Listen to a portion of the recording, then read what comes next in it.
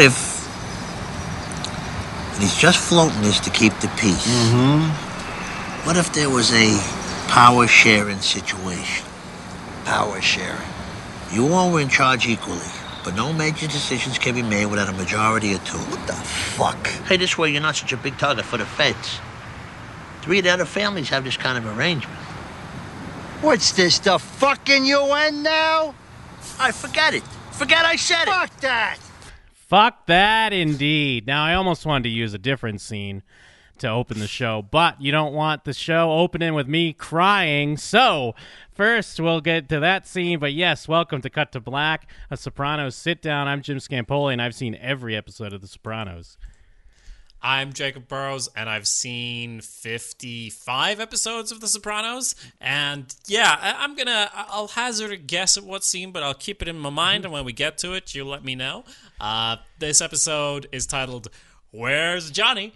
And I wonder who made it. This was written by Michael Calio, which I looked up, and this is the only episode of The Sopranos he's written. He did work as a story editor on a few other episodes. And it was directed by John Patterson, which is Sopranos mainstay. Again, this also aired 15 years ago. I did not realize this till just now, but is the only episode of the entire series in which Edie Falco does not appear. Yes, I also saw that opening up the information we have in our database that we've compiled on Sopranos data that we put together. No one else has access to because we're experts who take our job seriously. And yeah, it's kind of a spoiler because I'm like, oh, I guess she doesn't die then. Yeah. Like, Yeah. Okay, cool. I guess I know that now, kind of. Unless she's a ghost. You never know. But yes, we're trucking right along with season 5. So this episode picks up right at the Bing with Tony Soprano. Tony B shows up. He's doing pickups and drop-offs, I guess, with like linens or something or other that he's doing. I guess he didn't get fired with the cliffhanger from last episode when his boss was mad and Tony said, fire him for all I care. Yeah. And we get a little bit more of the backstory here with the two Tonys, Tony Uncle Al and Tony Uncle Johnny, because Tony tells the story that he got jumped the night of the heist, and that's why he couldn't make it, and then Tony B got arrested and went away for a while. Yeah, I'll be honest, I didn't really like this scene. It felt a bit clunky to me, the way they were sort of giving out this information, talking about stuff they both knew at each other. Like, it's like, if you're both aware of that, why would you, Tony kind of goes like, come on, I was jumped, we both know, and it's kind of like just delivering the information to us. Kind of makes me feel like he wasn't jumped. I don't know if that's going to be a reveal later, but yeah, they're talking about the night of the hijack, and they're like, oh yeah, we both know I got 16 stitches, a couple of goons jumped me, I couldn't go, but yeah, so I wasn't thrilled with this one. Yeah, it's interesting because it feels like it would have played more naturally in the previous episode when they have like their little talk where even Tony B says, hey, maybe if things would have went differently. It just seemed like it would have been a little bit more graceful placement of this information, but I guess they didn't want to get too into that to detract from the storyline of that episode, I guess, so they kind of drop it here at the beginning. And it is really awkward because then it immediately cuts to Tony B and Feach after they've had lunch. So it is an awkward, like we just see Tony B in this other scene working. I mean, yeah, we can fill in the blanks. It's later in the day, but it's like it does feel like they dropped this scene in. Now we have Feach and Tony B after lunch, and Feach is almost about to talk about the boy king, as they call Tony Soprano. Maybe, he's looking for an in. Maybe he can confide into Tony B some of his qualms he has with dealing with Tony. Meanwhile, they're still talking about Tony B's trying to stay a civilian.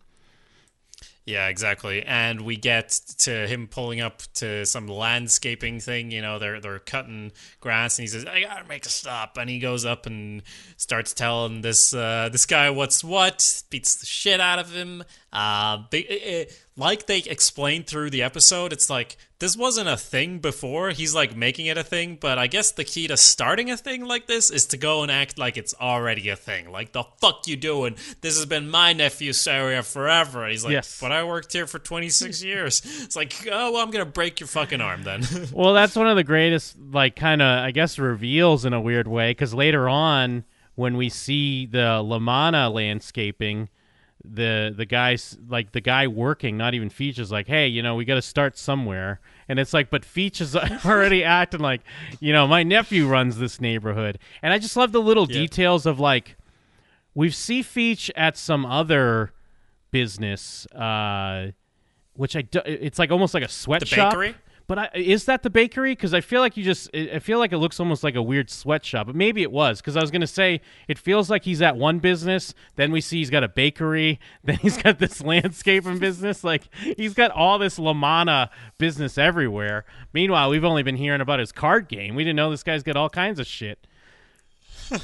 True. I mean, I think it is his bakery, but we'll take a look at it when we're there. Yeah, it might be. But he does mention in the car, like, yeah, of course you should keep your linen business or whatever as a front, like I do with the bakery. Okay. And it feels like there is a risk of that happening, just, old dogs, new tricks. He's had a lot of time to practice this whole massage trick, but who knows about the old tricks? Those might be coming out. We'll see. He does grab him by the dick and pull him to the curb and, like, stomp his arm. It's pretty brutal. And it makes me kind of believe his seemingly fake story about when he first arrived in the clink and beat up the biggest guy. I kind of hate this character. I kind of hate Feach Lamanna just as a character, because he's always, like, at a 10. He's kind of too, like, cliche mob character in a movie. In comparison to what The Sopranos does. But he's old school. He's from the old way of doing stuff. He doesn't know any better. You know who's old school? Richie Aprile. I don't know what to tell you, Janice. I'm old school. But because Feach is always, because even later on with Paulie, it's always like, whatever ain't yours is everyone else's. Blah. Like, he's always yelling. He's always fucking, and maybe it's just Robert Loggia, the way he's acting. And I feel like, we hardly say anything negative about The Sopranos. It's such a great show, but I feel like almost they would let that Robert Loggia, like, maybe kind of do his own thing, because I feel like there's clearly, like, a lot of respect with, like, the creators and the writers and everything, and this guy's just going over the top and they're allowing it. Maybe it's what they're going for. I don't know. I'm kind of critical of this character. That makes sense. When he's beating him up, I can see it as him letting out steam, letting off aggression. Like, he hit the road coming out of the clink at like 100, 110. When he's yelling at Paulie, it is like, if that scene had been, I guess they want to show he's very explosive. I haven't had as much of a problem with it, but I can see where you're coming from. They could have played that scene, him delivering that, like, stone face, cold, like, whatever isn't yours is fucking anybody's or whatever. And it almost would have been more, more scary than it is, because he's real like, rah! But that's also a great contrast with Tony B in a way. So, we'll see. Yeah, and I do like just the quick line, because when Tony B finally interferes, he's like, Jesus, we're on parole. It's like, he's fucking breaking a guy's arm, beating him up, grabbing him by his dick, going nuts. But this episode has two of my favorite scenes in all of Sopranos history. We're about to come up on the first one here. Is when Uncle Junior sees Curb Your Enthusiasm. Like, I wanted to tell you about this scene so long ago. Like, I've been itching for you to see this scene, because it's one of my favorite things that he sees Larry David and Jeff Garlin on TV, and he thinks it's him and Bobby. It's such a great gag, and it's such a great HBO, like, weird little crossover. It's so awesome. Yeah, like they had Band of Brothers last episode, they have Curb Your Enthusiasm here, and he's talking about how his trial is on TV, and it's hilarious, and it's weird. I mean, it's sad, like a lot of stuff in this episode, but it's like, because he has been on TV a lot with the trial and the drawing of him from the trial and all that, so he's seeing that, and he thinks that's him, but they're arguing about, like, a doll or something, and he's just there like, that's Bobby. The fuck is this? Like, he's totally freaked out by it. And it's really fantastic. And it's one of my favorite Curb episodes as well. It's the one with the Judy doll, and they're like in Jeff Garlin's daughter's room because they need a replacement doll, because he he helped the little girl cut her doll's hair, and then she cried to her mother because he didn't tell her that it wouldn't grow back. And then Judy dolls are rare, and then he steals the head and he has it in his pants, and it's the whole Curb Your Enthusiasm thing. But great episode choice, great scene. It's funny, but yes, it's heartbreaking as well with Junior and the way Dominic Chianese, I believe you pronounce his name, the way he plays this whole episode of confusion / then embarrassed as well that he his mind's not right, and then just heartbreak. It's all great stuff. Yeah. So then we have Bobby coming to petition the king. He comes in and talks about how he wants more of a chance to earn, and he's spending a lot of time looking after Junior. And Tony says, "Well, yeah, but you're like the one guy I can trust to look after him and make sure nothing happens to him, Bobby." But he does say, all right, fair enough. You're a bit higher up. You shouldn't be dealing with all of this nonsense. Maybe we'll make sure you can make some collections. And as we figure out later, or as Tony tells us, this is clearly just Janice with her manipulative, scheming ways again, pushing Bobby towards this. He would never have arrived at this on his own. But there you go. Well, and I got to bring it up. I feel like this is yet another Curb Your Enthusiasm reference in this next scene, because Bobby is wearing the shirt. I'll pull up a screen grab real quick here on our YouTube. If you watch the episode, he's got a shirt that's black with white on each end. Hold on. Well, let me just pull it up real quick. I should have had this ready. I apologize.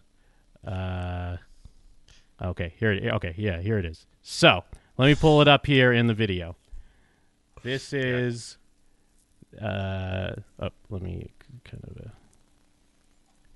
this is what he's wearing here. You see it on the screen. Yes. He's wearing the black shirt. It's got the the white part on it there. But then when we go to Larry David in the episode Chet's shirt, do you see the shirt that Larry David's wearing?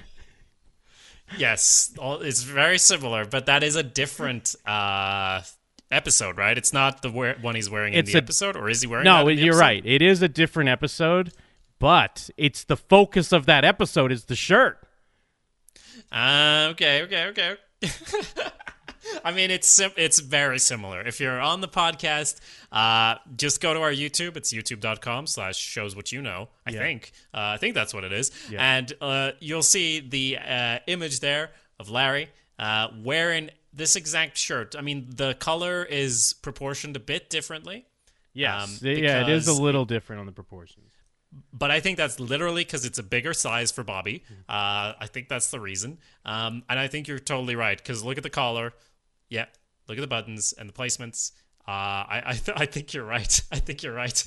It feels like, because it's the next scene, right after they had the curb gag. I feel like maybe even if it was just the whoever the designer or something was I'll throw this little gag in, and no one else picked up on it. But I think I picked up on it. But I'm sorry, I don't mean to harp on. I know we're not doing a Curb Your Enthusiasm podcast. I apologize. Just want to call that out real quick. Yeah. But yes, and I like that it is a later reveal. I wasn't even picking up on it at the time, that the way Bobby goes in is kind of asking, he wants to earn more. Because it's funny, because he's now I got Janice and the kids. And it's well, you had a wife and kids always, so it's not like it's that different. She's prone to sleep. She's prone to depression. She sleeps a lot, which I do believe. I mean, obviously, the Soprano children are prone to depression, but when it comes up with Janice, you have to feel like there's ulterior motives going on. Could be.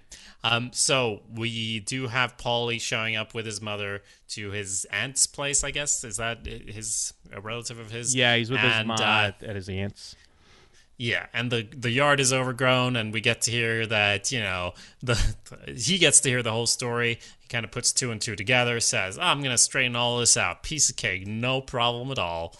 Yeah, the Sal Vitro. He's such a nice man. He always brought my garbage out whenever he mowed my lawn. I mean, Sal Vitro does sound like a great guy. It's yet another poor innocent that is trampled over by these people. But even worse than, say, what was it, like not Sal the Adjuster, I forget, whatever the adjuster guy was that they had to beat up. Oh yeah. But at least he was kind of doing underhanded deals for the mob. So the appraiser, was appraising houses. Yeah.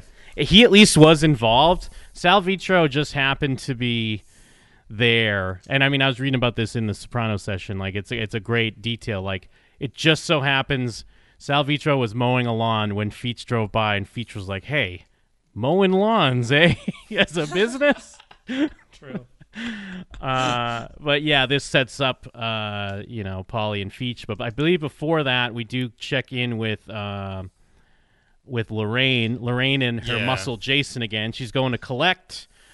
She says the N-word at one point because she has to, push her power as a woman, and they're trying to give her a light envelope, so they don't want to have that. Yeah, this scene's fucked up because, it's one of these... This guy with the white hair, he's one of them who got out, right? He's the one who was there last episode at the funeral, and we're like, oh, yeah. So he's fresh out of the can. Lorraine's been out, we think, probably. And what's happening here is that Johnny Sack and Carmine, they both want money kicked up to them, and she's been kicking up to Carmine, little Carmine, because they're old friends or whatever. And Johnny Sack doesn't like that, and I really thought they were gonna kill her. Like, even though I was like, well, wait, do you have to kill the bartender now? How does this work? Yeah. But it's a warning. It's a thick enough book. I don't know. I read it as they knew it wasn't gonna go through the book, but I don't know. What do you think? I read it as they knew, because I think that's why he didn't care that it was in front of the bartender, even though it's still pushing it. But yeah, it's like, you lucky bitch, it only got to the R's or whatever. And, we're seeing this is the fallout because she's still kicking up to little Carmine, but Johnny's trying to nip this in the bud and fill the power vacuum. Now, what I also read in the Sopranos session, and I guess there's stuff to back this up, is that this character was styled to look like a TV critic, Linda Stassi. Is it Linda Stassi? What? Okay. Because she, Linda Stassi, she wrote for the New York Daily News. She had a lot of complaints about season 4 that it didn't have like high violence or like a body count, and that's why there's like a line where Johnny Sack's like, fuck Lorraine. She's always like whack this, whack that, always going to let her to get a piece of her own medicine. So it is like this bizarre shot at a critic, I guess, who was critical of the show. But they do have to throw in the part where, she's ready to suck their cocks to not die. That's fucking bananas if that's accurate. Like, that's in the Sopranos sessions. Is that like David Chase saying that, or like what's the basis for that in the book? I mean, it's just written in the breakdown of this episode. They say it's a meta joke that went too far. Like, they call out the scene here where like they almost kill her, but I mean, they don't really have like a footnote for it. It just kind of says, it kind of talks about like it's kind of common knowledge, I guess. Right. Well, it's not in our database, so... yeah. I mean, that was written by Matt Zoller, and Seiss, and Alan Sepinwall. Alan Sepinwall also did a Breaking Bad book, so he is like a respected writer, so I assume it's backed up somewhat. Yeah, no, I'm sure. It just sounds bananas, because I was... It does... I don't know. This is a weird one. This is really meta, because first, right? I was like... If they'd done this and it was a critic who didn't like The Sopranos, that would have been fucking mental. If they were just like, what, you don't like The Sopranos? Huh? We're going to kill you in our show. But if it's someone who's like, oh yeah, no, I think it could have done with more violence, and then you almost kill him in your show, and they call it out as well. Yes, that makes sense. At the same time, that line where they're like, oh, it's never enough of a body count for Lorraine, I almost thought that was like, okay, so that kind of almost justifies the way they're doing this if she's going around murdering people left and right. But then it's a meta joke as well. This is the part that makes my head hurt. But it's not in a bad way necessarily. Well, let me see here. Okay, yeah, I guess there is an Esquire interview where they kind of talk about it here. Let me pull it up, make sure there's no other spoilers that I'd be talking about. I was trying to find. He says trying to find a picture of her, see how similar they were. About Lorraine Coluzo, she's styled in a very particular way. And there's a scene outside Shea Stadium parking lot where Johnny complains to Tony, all she ever wanted is whack whack this, whack that. And at the time, there was some speculation that she was specifically modeled off of Linda Stassi, the TV critic at the New York Post, who had written a screed at the end of season 4 about how the show wasn't violent enough for her anymore. And David Shea says, yeah, I remember being really angry at it. I thought it was a stupid comment. What did happen before that was that Stassi came in to read for a part. I never should have agreed to it. She read, didn't get the part, and then she turned negative after that. Oh, so there's even a weirder undertone that she tried to be on the show, and they turned her down. How do you spell her surname? I want to find a pic. Stasi. Thank you. There was one woman writer back then who was saying, whack somebody for God's sake. So I don't want to read for because I think they get into spoilers here. But yeah, I mean, I guess he kind of addresses it. I don't know if he fully says it was modeled after her, but yeah, he kind of does address it a little bit.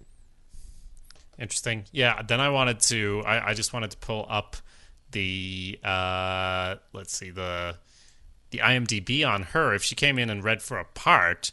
Has she been on other shows? No. She was in American Cannibal, The Road to Reality. No, she's as herself in all of these. Oh, she's in One Thing in 94. So, but she didn't get the part, I guess. Was she just as critic and they were like, yeah, come read for this part, and then she didn't like the show anymore? This is bananas. It's weird, right? Yeah, well, if you have any more insight on this, please do email us at showswhatyouknowshow@gmail.com. We don't have time to research this fully, but this feels like a Curb Your Enthusiasm episode behind the scenes as well about, like, we got to give her at least a bit part so she won't give us bad reviews. Yeah, exactly. I'm not going to put her on my show. She keeps saying it's not violent enough. What if we put her in and then kill her? Everyone wins. You get to that'll direct show her dying. Yeah, here's her violent scene, you dying on a show you like. Yeah. Anyway, so this brings us to the next scene, which is a sort of meeting here with Lorraine and Tony and Junior and this other guy who I don't remember. Oh, he was Carmine, Big Carmine, not Little Carmine's consigliere. Yes, he's. They dropped him in. He was one of the guys that was also just recently released from jail. With Tony B and Phil Leotardo. They showed him on the news, and then they dropped him in the scene. He's there when Carmine has his stroke, when they're like at the country club or whatever. That's right. And Tony pitches his idea of a triumvirate to split the power between the three of them, which I don't know if he thinks this is going to work, but I guess it's kind of hard to suss out his thoughts and feelings through the episode on what's going on. But either way, he tries to sell this guy who's out of the game. Maybe he has his own massage plans, but he's out of the game, and Tony just wants to pull him back in. Well, and there's that great moment, too, where he's an old man rambling, and they're annoyed by it. So it's just, like, The Sopranos is good at, like, having the old characters do old things, whether it be Paulie's mom and her cohorts, or Livia Soprano, or as we see with Junior. And then, like, I don't know if it's just kind of another allusion to, like, what Junior's going through. But Tony's like, okay, so anyways, like, they have to, like, cut him off as he's in his story about his grandson. This is where Junior goes. He never had the makings of a varsity athlete for the first time there in the episode.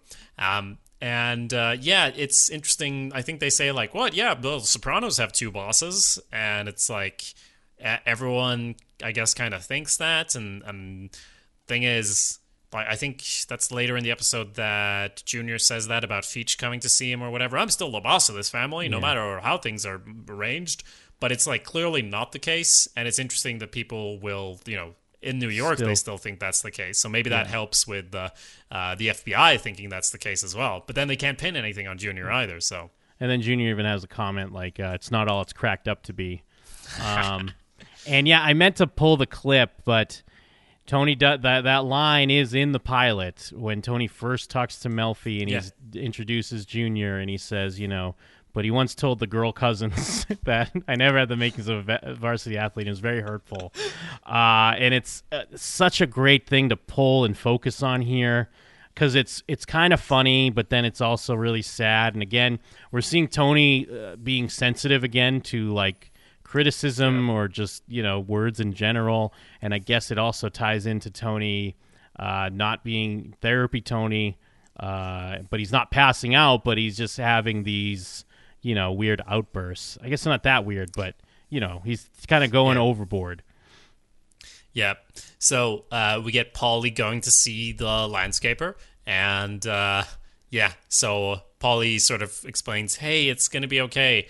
I'm going to sort this out. You're just going to have to kick up a few points to me, because he's also like, maybe there's a business in this stuff now. This is a good idea.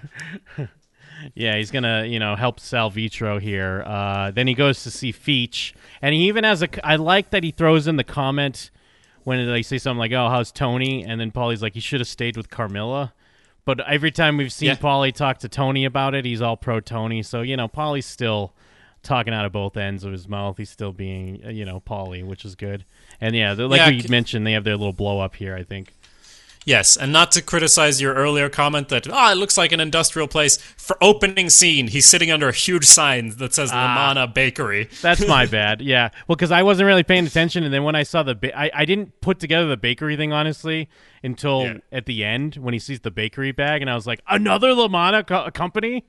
But my bad. Yes, no problem.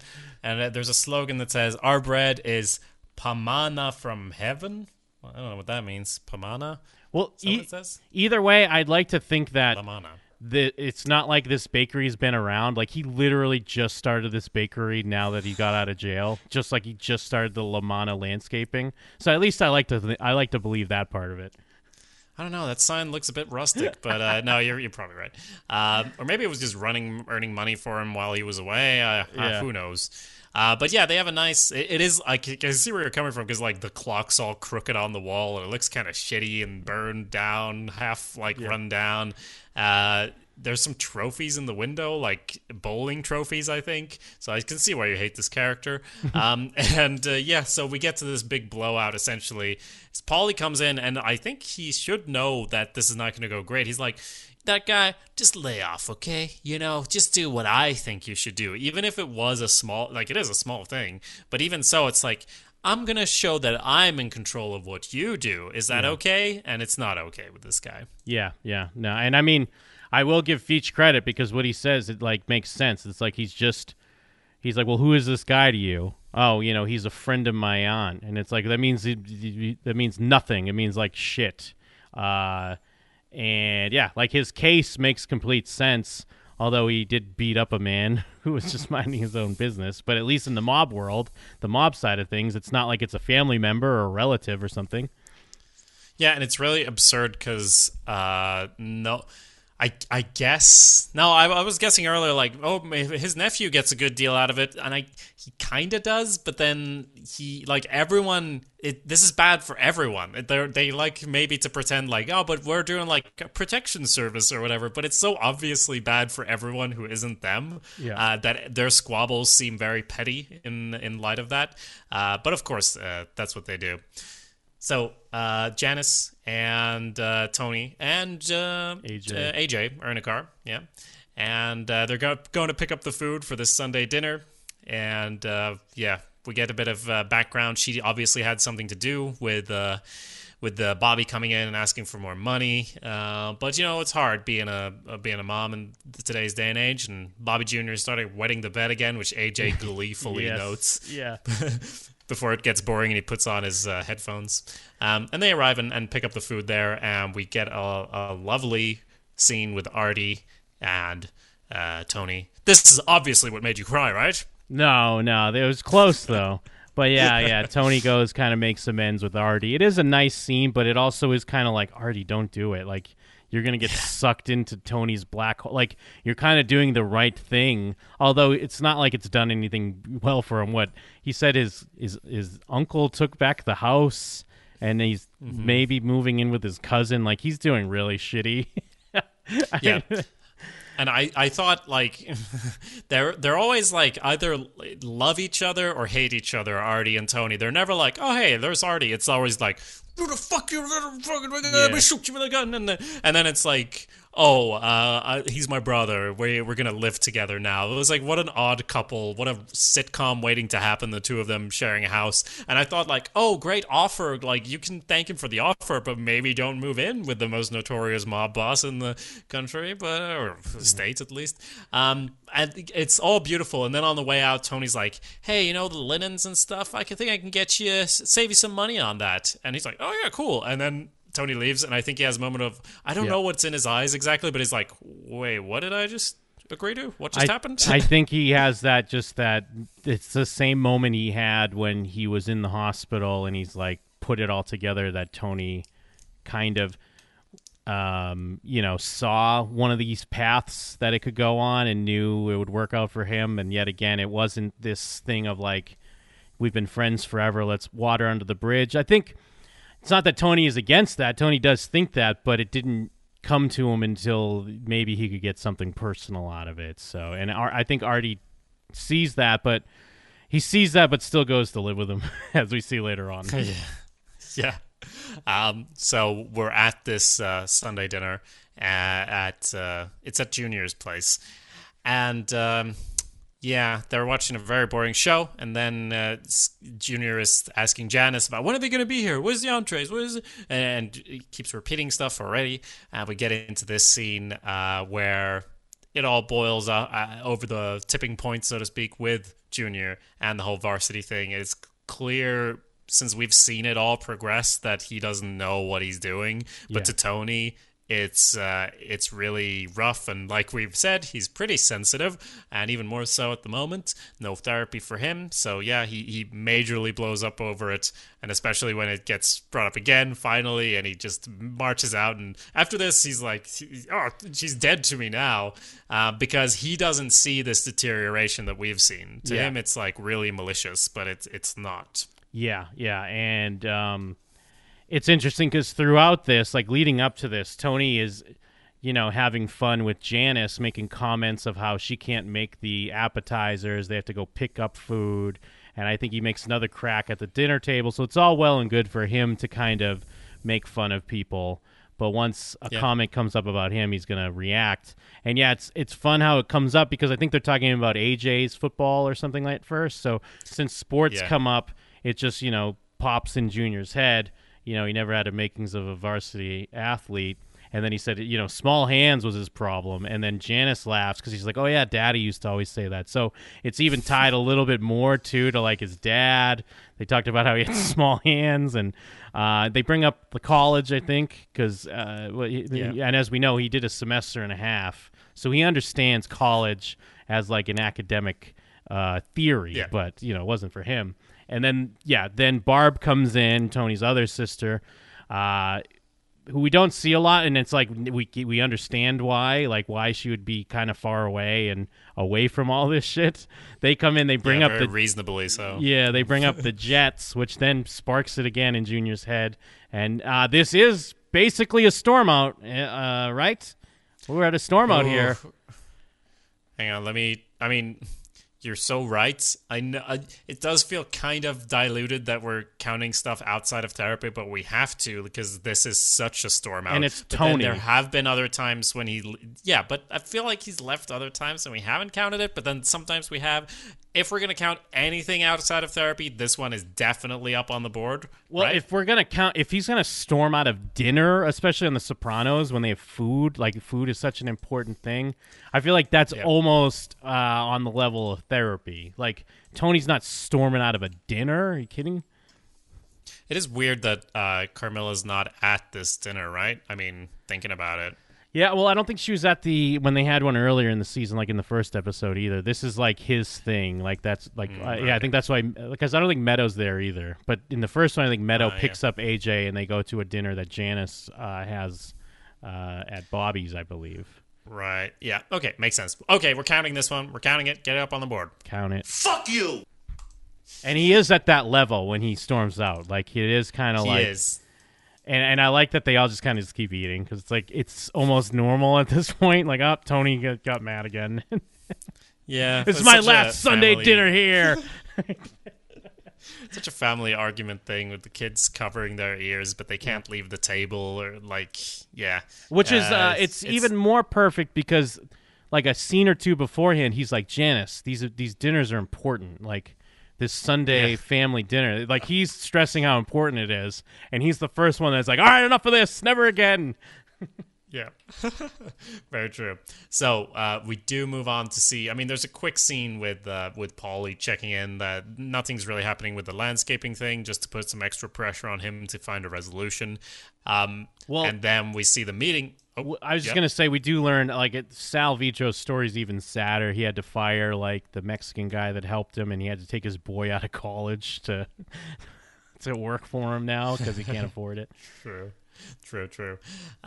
Right, so then we have a scene with Johnny Sack and Tony meeting up at night, as they do, just to take a little stroll and talk about what's up in the world of mob. And Tony tries to float this idea of power sharing, like, oh, it wasn't his idea, it was that other guy's idea. And maybe,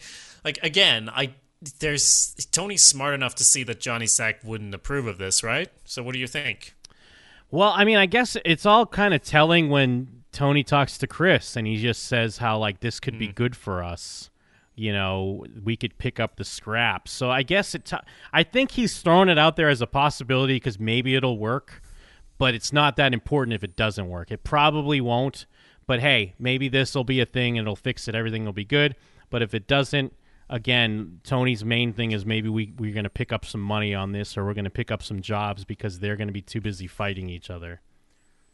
Yeah, and maybe the power sharing is like, because this other guy, he wants to retire, and even maybe just introducing the idea that he should be involved kind of sets up it sort of divides and conquers things a little bit, maybe. Yeah. Like, even if it doesn't work, maybe now in Johnny Sack's mind, it's like, what, this guy's throwing out ideas that he should be the boss too, and then his attention is divided between him and Carmine, but he kind of likes one of them, and there's going to be all sorts of intrigue going on.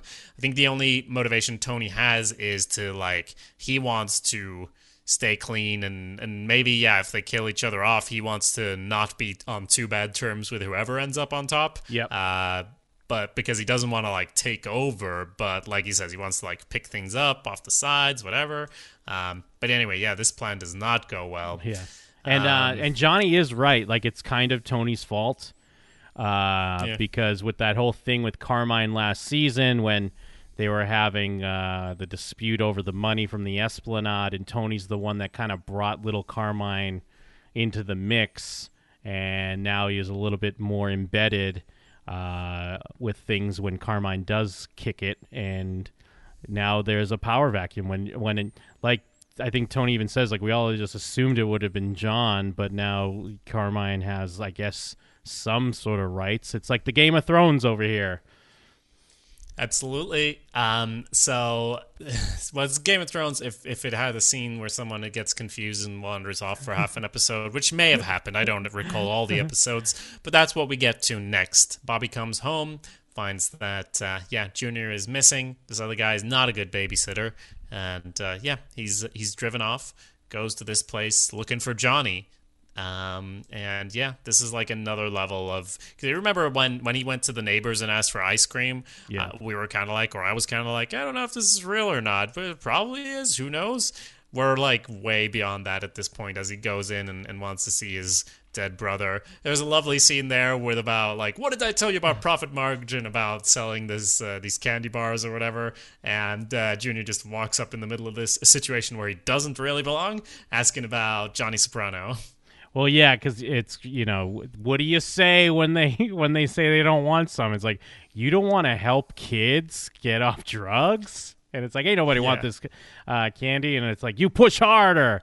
What did I tell you about profit margins? It's like very Wire-esque in a way. And he's in his old neighborhood, and the neighborhood's changed. There's another old man that kind of speaks old man, I guess, and kind of can put together what's going on here.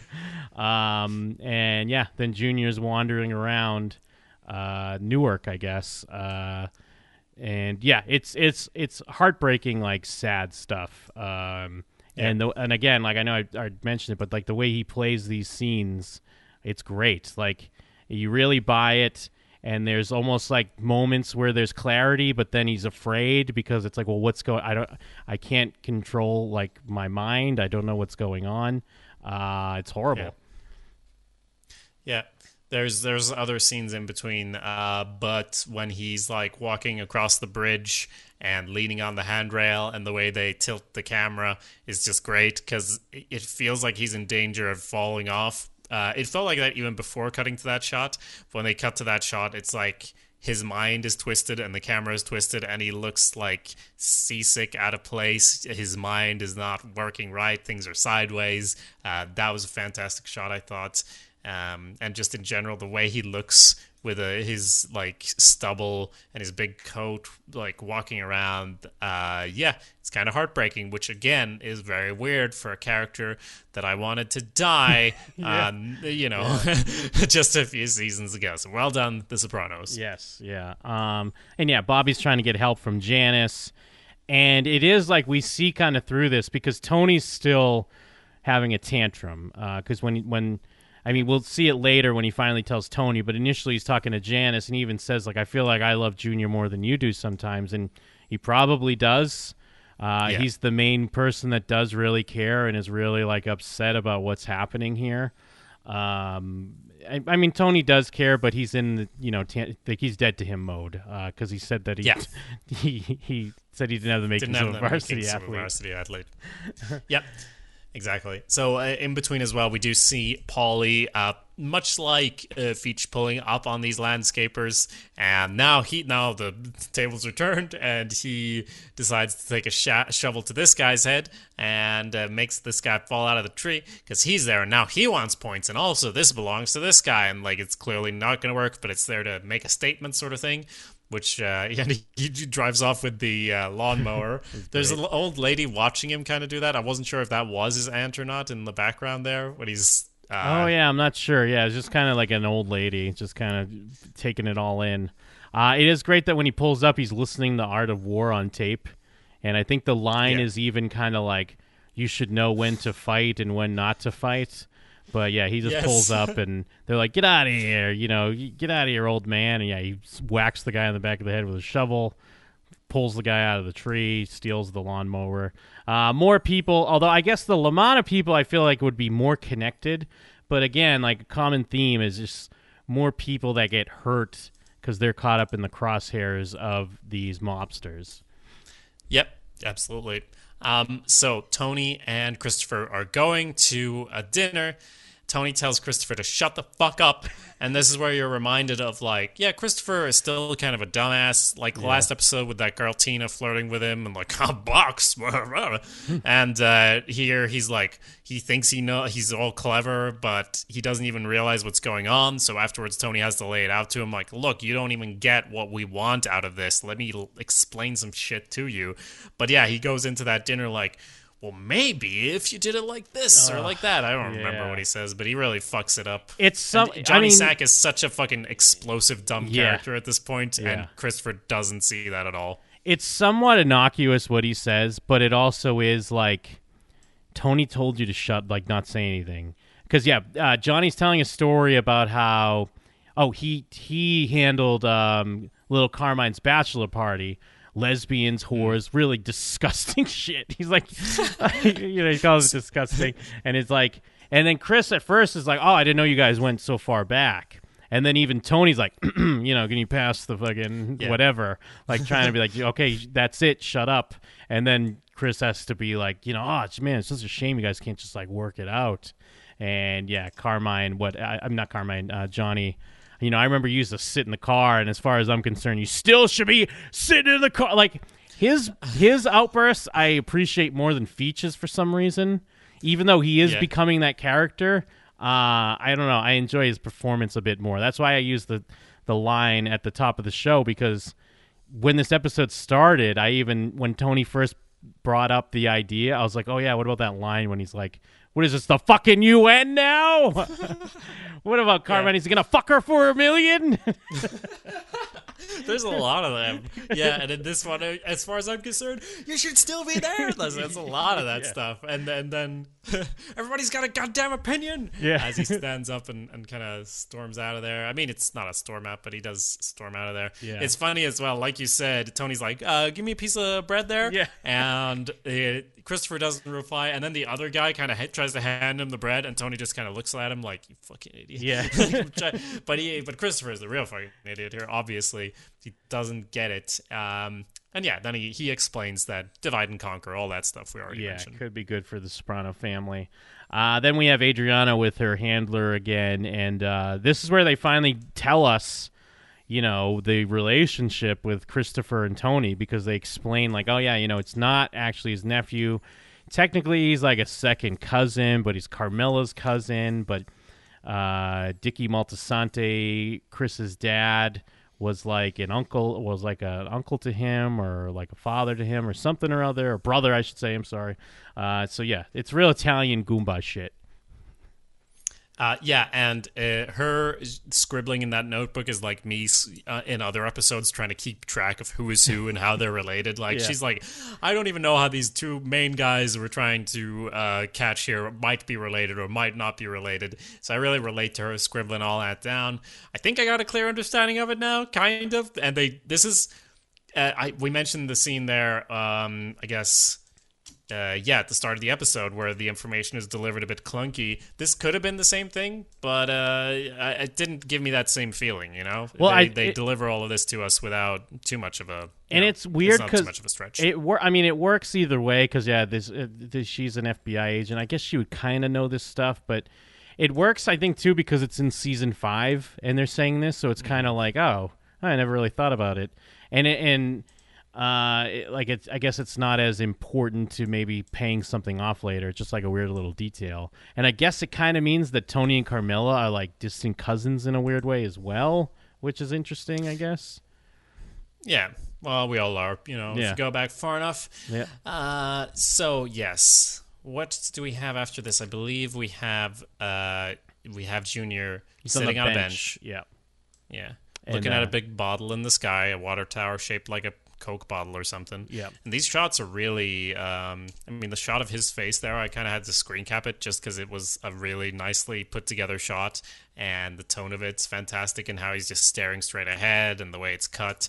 And then a homeless lady comes up and hits on him, so that's fun as well. Yeah, and I kind of read it too as like another, like, a lot of, like, in America anyways, like, that's how people end up homeless, because there's someone like Junior and they wander away, and then it's like there isn't someone to go find them, or there isn't somewhere to go. So yeah, it kind of just, she offers him sex in the car or something. She wants to ride to the shelter. Cab ran over her foot. And he's getting more upset because now he can't even remember where the car was. He wanders off. The police find him. And they bring him home. They don't believe he's Corrado Soprano at first. They see his ID. He does tell him to go shit in your hat, and I think that's what Livia says to the cops as well when she's doing her thing. Like when she's wandering, right. She's wandering around the house when she first starts, and we're like wondering if she's playing up her Alzheimer's or her dementia. And like I think like AJ and Meadow find her, and the cops come, and she says, "Go shit in your hat." So I think that's a nice little call out there. Oh, that's good. Yeah, and they're kind of like I guess they're like what because there are a lot of homeless people in New York, I would imagine. And what do the cops do if they see someone wandering around? Like, what are they actually trying to do about this guy? Or are they trying to get him to a shelter, or like what's the big idea from their side, do you think? That's the only thing I wasn't sure, because if they're not quite, I mean, I guess he's saying he's Corrado Soprano, maybe they think he might be, so they bring him to what they think Corrado Soprano's house would be. But that's the only thing, because they're still very skeptical, but they do verify it. I assume normally they would pick someone up and either bring him to a shelter, or I think the reason why they pick him up is because he's got like kind of, even though he's got like clean clothes on, even though he looks crazy and probably homeless, but he's wearing like slippers and like a robe, so it kind of stands out a little bit more than your run of the mill, like just like bag lady or homeless man. So yeah, Yeah. So, and then he is kind of slightly confrontational, but they're not arresting him as such. Although I am kind of worried, obviously, watching this because as Bobby's laid out, he's got parole or whatever, or he's out on bail. I don't know. He's not supposed to leave the house. Are they going to take into account that he didn't do this intentionally, but then he's faked a lot of stuff before? Are they going to get this as like, oh yeah, now we're going to put him away all of a sudden? Yeah. And if so, would that be a bad thing at this point? Who even knows? But yeah, they do bring him home. Bobby runs to get the ID. They show the cops the ID. And again, I was like, don't show him the ID. Don't like, maybe it was someone else. But yeah, it's him. And they leave for now, but there's going to be some report about him wandering around for sure. And like you said, he's defensive as well about like, oh, can I go for a walk without like getting the fifth degree? Yeah, get some exercise. Sad, yeah, that's right. So yes, this brings us to the big family meeting. Yep. Yeah, Janice and Bobby go to see Tony, and Artie has a fun, like, he shows up, he's got food, like, hey, it's still warm. And it's like, this is a family meeting. He's like, I'm not even here. And yeah, Tony's still pouting. He's fucking dead to me. You reap what you sow. And it's a real big blow up with Tony and Janice where it gets physical. And what he brings up, and I understand, like, Tony has, of course, this bitterness and anger towards his sister because, like he says, he feels like she kind of abandoned him and left him with their crazy mother while she was out being a hippie and blowing roadies. And then, of course, Bobby's like, roadies? Blowing roadies? Not even guitar, not even the bassist? Yeah. You couldn't get the bassist, Janice? But yeah, he's there, like, saying that, like you said, she has always run away, and he was left with their insane mother trying to placate her and everything. And what is it that actually makes it blow into physical conflict? I mean, he's saying that there was this bullshit and the roadies and acid, and where do we go from there? Yeah, because, I mean, she hits him first, and then he, like, grabs her, and, like, they have to kind of break it up, and then Artie gets hit, of course, because that's Artie. But yeah. Well, yeah, because he's there. Yeah, what is, like, the specific line? Oh, it's he goes into, like, oh, you're going to do this man what you do to every one of them. Yes, and when like what our mother did to our father, like, you're just like your mother. Yeah.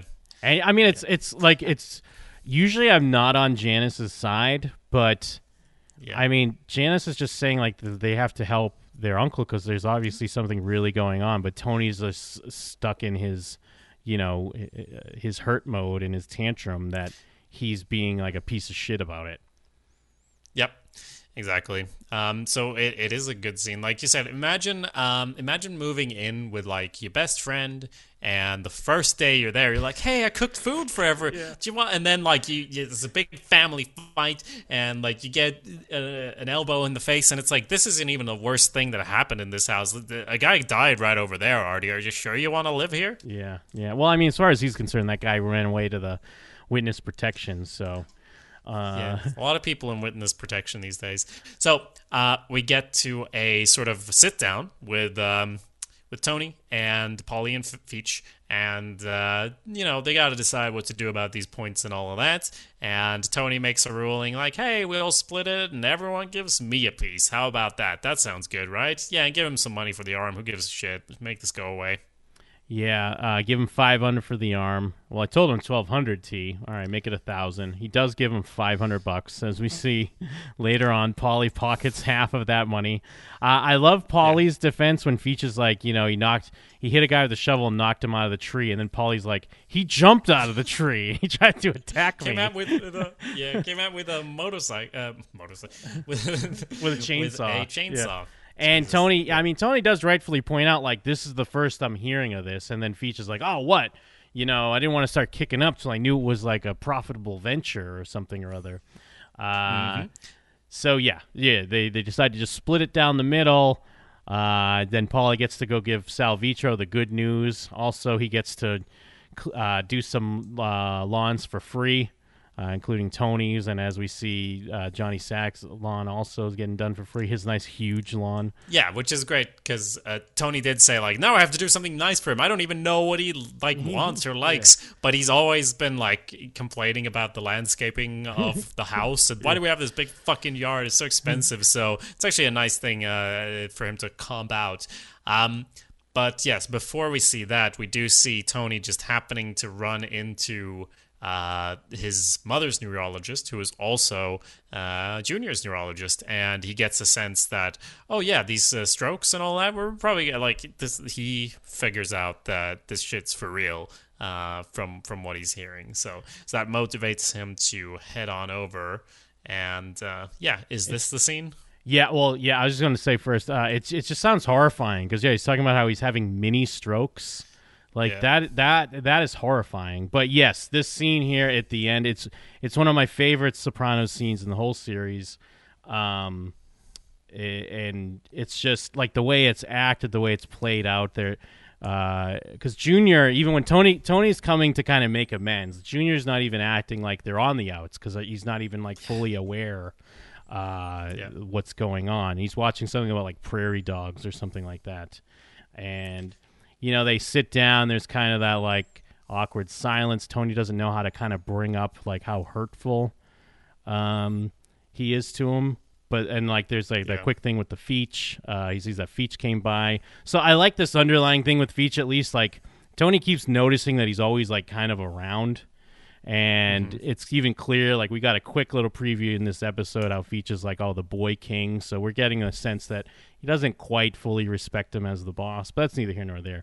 But just these two, and like you pointed out, like with season 1, Junior and Tony at each other's necks and like Junior trying to kill Tony and all that.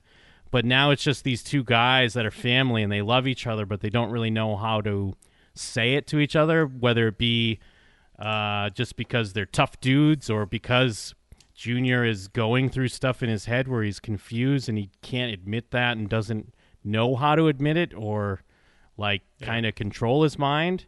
And then it just ends on that like, don't you love me? And it's like I'm like welling up almost thinking about it. Like it's so great, and the way it's played out is so perfect. Like I love this scene.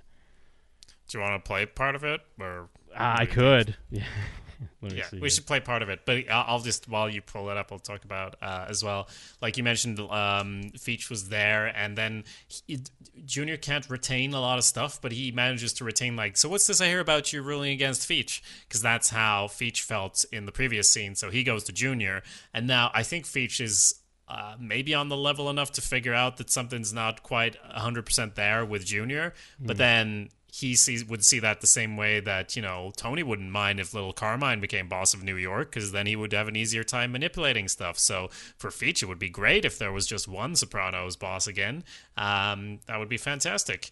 And I also felt quite a lot in this scene, having had family who also, everyone goes down a similar route sooner or later and start forgetting stuff. And it's like the doctor says as well, like, unfortunately, obstinacy is part of the, process, because people do tend to get more like stubborn and like, well, you repeat a lot of stuff. And as Tony says, if you're going to be repeating stuff, why can't it be the nice stuff? Don't you love me? Why is it got to be the negative stuff? And the way that Junior looks at that, and he wants to say stuff, and there's stuff in his head, but he can't connect it with his mouth, and it doesn't. He can't make it come out. It is kind of it's heartbreaking. Let me see. Let me pull it up here. Knowing what you were saying. What are you talking about? The varsity shit.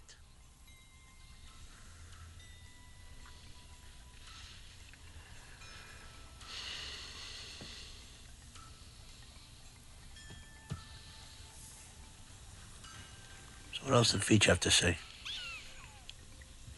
Getting a new top on his convertible. All right, let's assume that you didn't know what you were saying, that you forget, but you say shit over and over. Yeah? Why's it gotta be something mean? Why can't you repeat something good?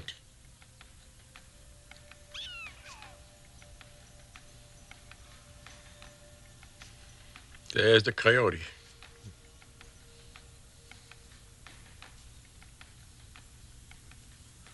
I mean, don't you love me?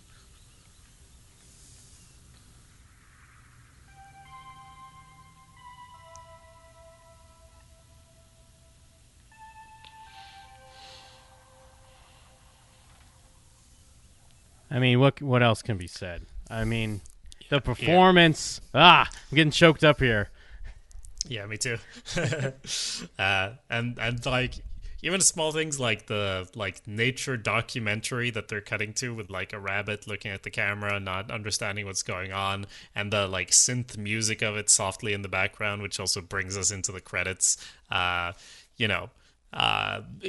us going like, Feech, she's a bit two-dimensional, and this opening scene, it's a bit clunky. It's like, still, what an amazing episode. yeah, and the music, because I guess it's sourced from what they're watching, and it's this weird synth, but it's like so perfect, and it kind of goes into the end credits, and just the fact that he can't answer it, and it's either because.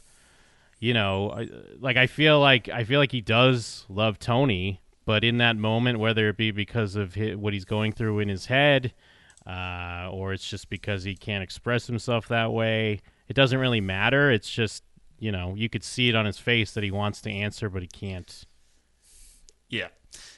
It's really good stuff. That is episode 3, and there's still quite a lot to go of season 5. And beyond that, I'm glad.